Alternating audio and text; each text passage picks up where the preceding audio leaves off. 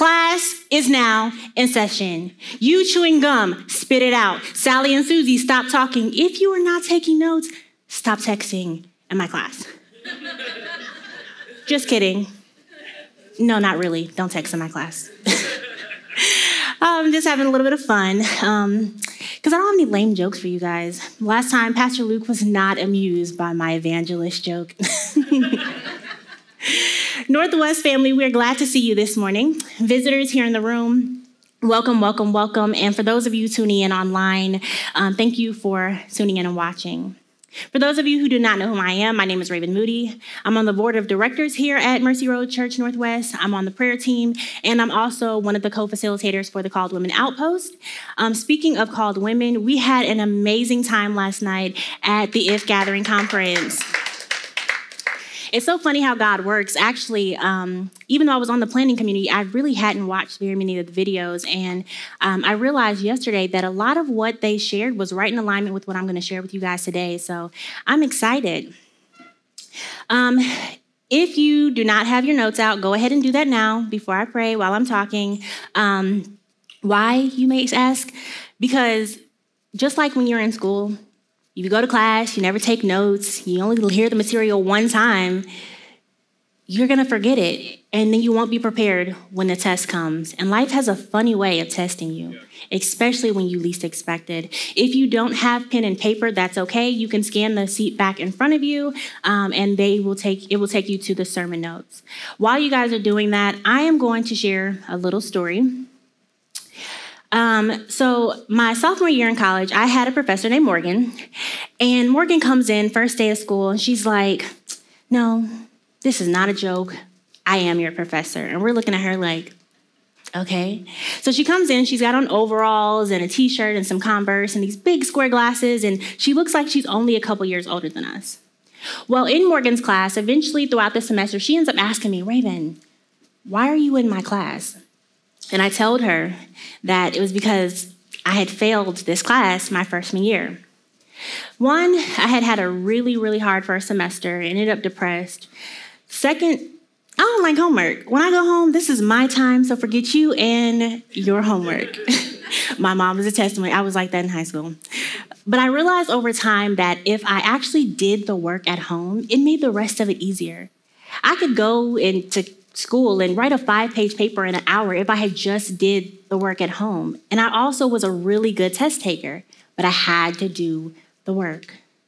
Don't be like college Raven, sometimes going to class, but never doing the work when you leave. Doing the work will help you do better on the test. Now, what I didn't tell you guys is that I didn't just fail a preliminary English class. My first semester in college, I had a 0.4 GPA. I'm not kidding, like literally, I had a 0.4 GPA because I stopped going to class. I let life get the best of me. I had checked out. I would go to school because I was living at home and I didn't want my mom to ask why I wasn't in school. So I went through the motions. Some of you come to class, but you don't do the work when you go home. Some of you very rarely, if ever, come to class. You've checked out of your spiritual growth process. But today, if you rend your heart and to the leading of the Holy Spirit and engage in the spiritual formation process outside of Sunday mornings, I believe that the Holy Spirit will show up and show you what growth and transformation looks like in your life. For those that are wondering what happened to me, I was depressed, but I got desperate for God because I knew that type of depression I could only become out of it through God. I checked back into life and I checked back into school. I got a 3.575 the second semester, and because I took a couple classes over, I was miraculously taken off academic probation. I went on to receive a full ride scholarship, and although life had its ebbs and flows, my life and my walk with God changed forever. That day was April 3rd, 2011, and I've been growing spiritually ever since. I want to encourage you today to take the initiative in your walk with God. Give him your yes. Seek him with all your heart and watch him show up in your life. He is a rewarder of those who diligently seek him.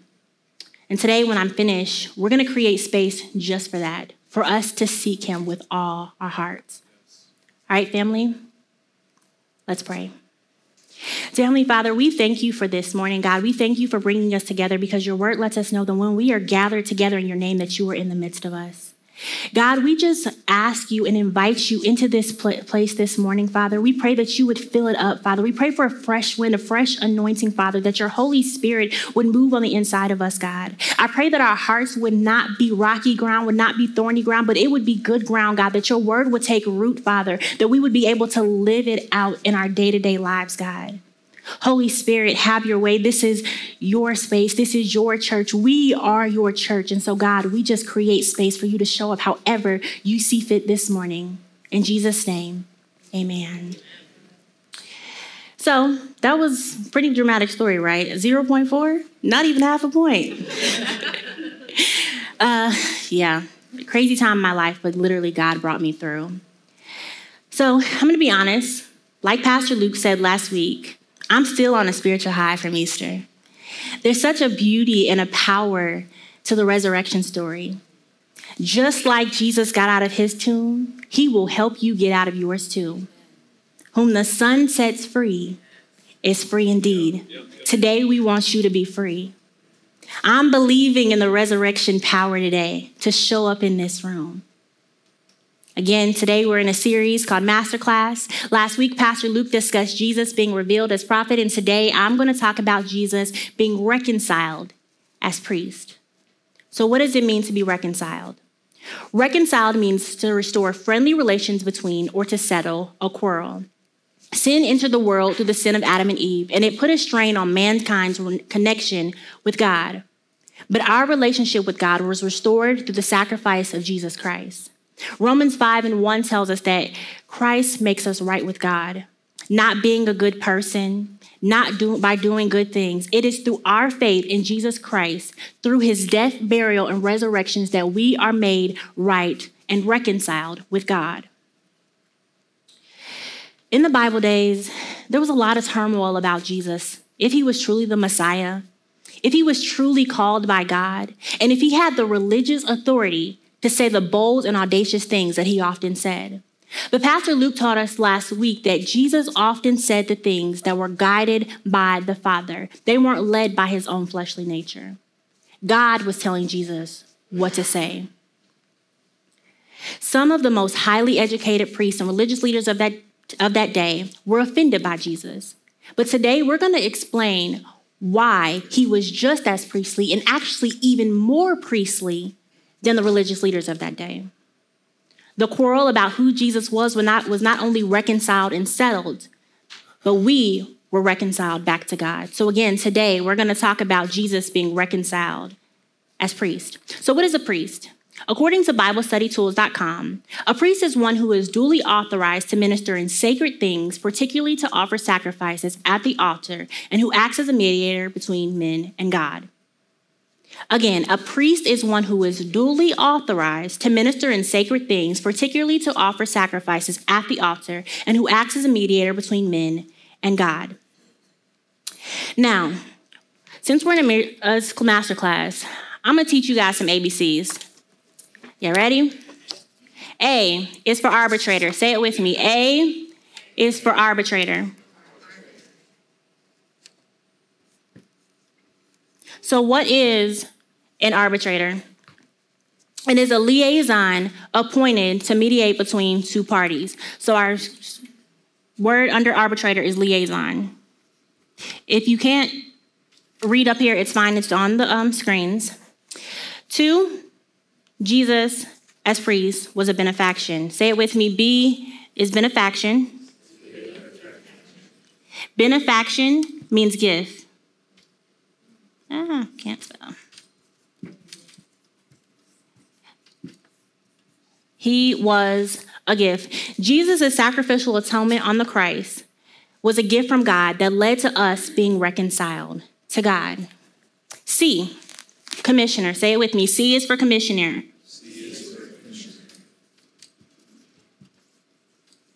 What is a commissioner? A commissioner is someone appointed or authorized to do a task. It is a representative of the supreme authority in an area. So with commissioner, we're going to say he's authorized.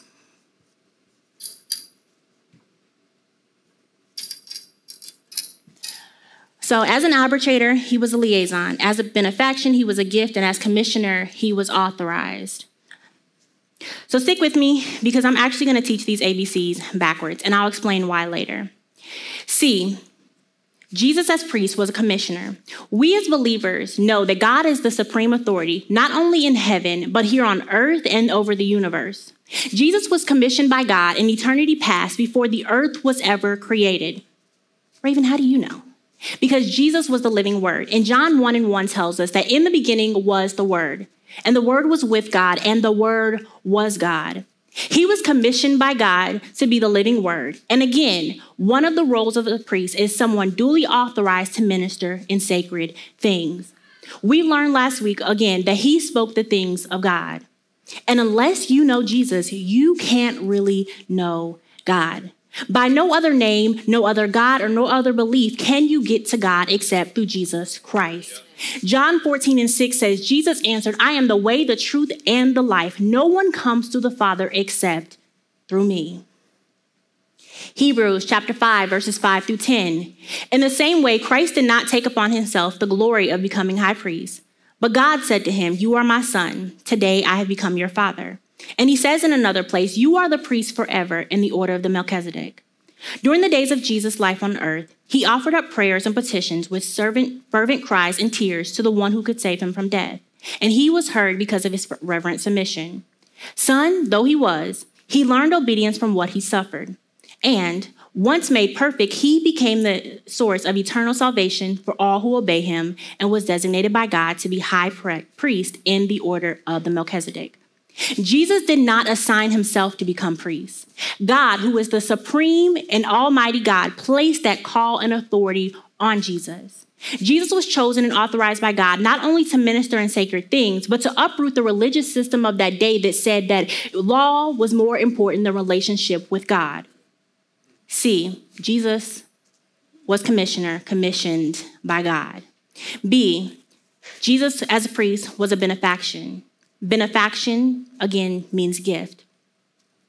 One of the roles of priests was to offer sacrifices. Jesus' death and sacrifice on the cross was a gift to all people. John 3:16 says, for God so loved the world that he gave his one and only son, that whoever believes in him shall not perish but have eternal life. God gave his son for your sins, for my sins. It was a one-time and impermanent deal. No other animal and no person will ever have to be sacrificed again. Pastor Luke told us last week that God doesn't change, but his method can. Before, animals were sacrificed, but Jesus is the final sacrifice that will stand true for eternity. Hebrews 7, verses 24-27. Because Jesus lives forever, he has a permanent priesthood. Therefore, is able to save completely those who come to God through him, because he always lives to intercede for them. Such a high priest truly meets our needs, one who is holy, blameless, pure, set apart from sinners, exalted above the nations. Unlike other high priests, he does not need to offer sacrifices day after day, first for his own sins, then for the sins of the people. He sacrificed for their sins once for all when he offered himself. Jesus was the sacrifice that atoned for every sin that you could ever commit. Priests, they offer sacrifices to God, and the sacrifice Jesus made was a gift to all who believe in him.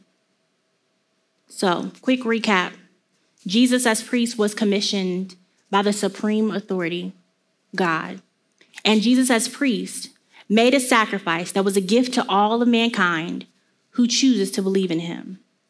Now, A, Jesus as arbitrator. An arbitrator means that Jesus as priest was a liaison appointed to mediate between two parties, us and God, to settle our differences. If you've heard me preach before, I normally save my favorite point for last. Now, this is a masterclass, so I'm getting ready to dive deep, so stay with me. In biblical days, priests made sacrifice to atone or make amends to God for their sins and the sins of the people.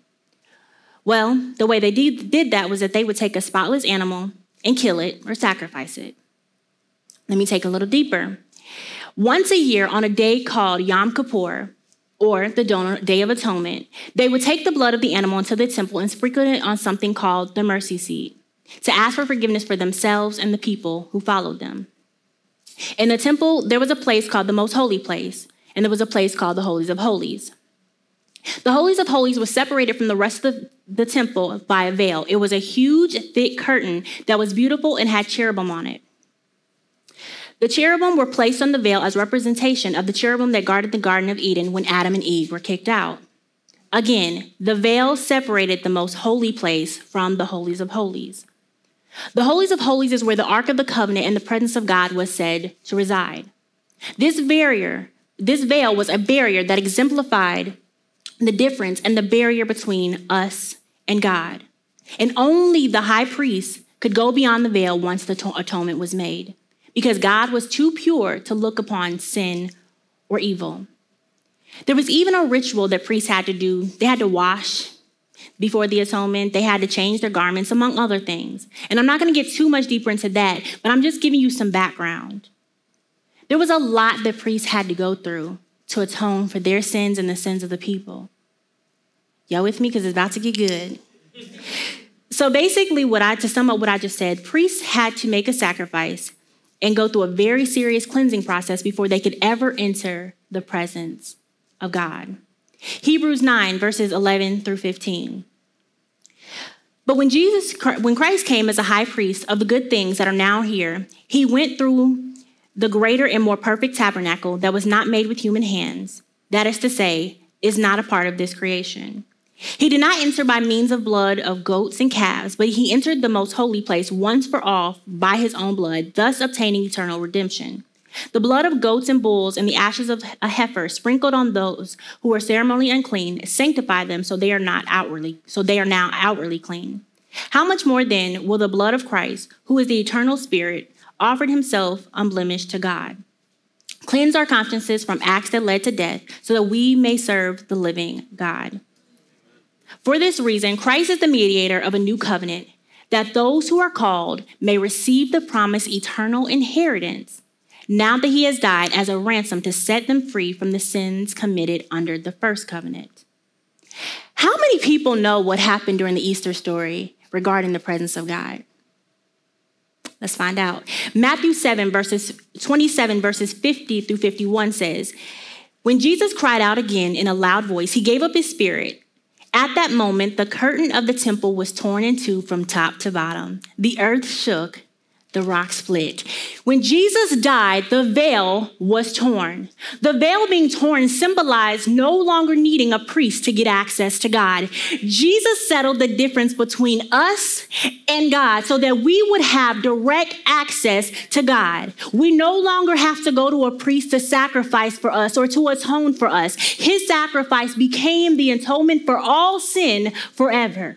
This means that we don't have to go to a church and go to a priest and confess. Jesus not only became the spotless and blameless sacrifice, he became the priest. It is through Jesus Christ that we have been made right with God. It is through Jesus Christ that we have direct access to God. I can go into the holies of holies. I can go into the inner courts and dwell in the secret place of God. Some of you have been trying to build a relationship with God and can't seem to figure out why you can't get into his presence. Some of you have been struggling for so long, but you don't realize that you've got direct access to God. Some of you have a deep longing and desire to enter the presence of God, but his arms are open, wide open, waiting for you.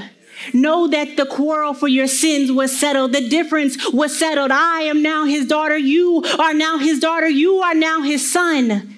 And when you confess your faults to Jesus, our high priest, and you seek the presence of God, he shows up. I don't care if it's 2 p.m. in the afternoon or 2 o'clock in the morning. You got direct access to God. Now, I want you today to confess your sins to God by spending time getting closer to him. Not just confessing your sin, but spending time in prayer, spending time reading your word, and spending time through worship. Jesus is your high priest.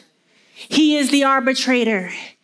He mediated and still to this day mediates on your behalf. The Bible says that he sits at the right hand of God, interceding for us. Interceding means to intervene on behalf of another. Hebrews chapter 4, verses 14 through 16 says, "Therefore, since we have a great high priest who has ascended into heaven, Jesus, the Son of God, let us hold firmly to the faith we confess. For we do not have a high priest who is unable to empathize with our weaknesses, but we have one who was tempted in every way, just as we are, yet he did not sin. Let us then approach God's throne of grace with confidence so that we may receive mercy and grace to help us in our time of need." At the end of this service, we will each go to the throne of grace and receive his mercy and seek his face. And however the Holy Spirit chooses to show up and move throughout the rest of this service, we're going to let him have his way. Jesus, being priest, made a sacrifice that was a gift. It settled the dispute between us and God. It settled the distance that sin created. But we all have weaknesses. We all fall short. But Jesus, our high priest, helps us in our weaknesses. I was doing a devotional a few weeks ago called The Way God Loves You. And I mentioned something called the believer's bar of soap. When Jesus died, it made us right with God. But there is a component of confession that is necessary. Not because God doesn't know what you did. Like when you're married, and I'm going to use this terminology because we are the bride of Christ, but when you're married and you do something wrong, it doesn't mean that you are no longer legally married. But there has been a breach in the connection, in the intimacy between you and your partner. But when you confess it, when you acknowledge what you've done and you apologize, restoration can begin. We don't stop being his bride when we sin. It doesn't take away our eternal life, but it can put a strain or a distance in our walk and our intimacy with him. But thanks to the gift of Jesus Christ, the sacrifice that he made, the veil was torn and we can go straight to God and ask for forgiveness for our sins.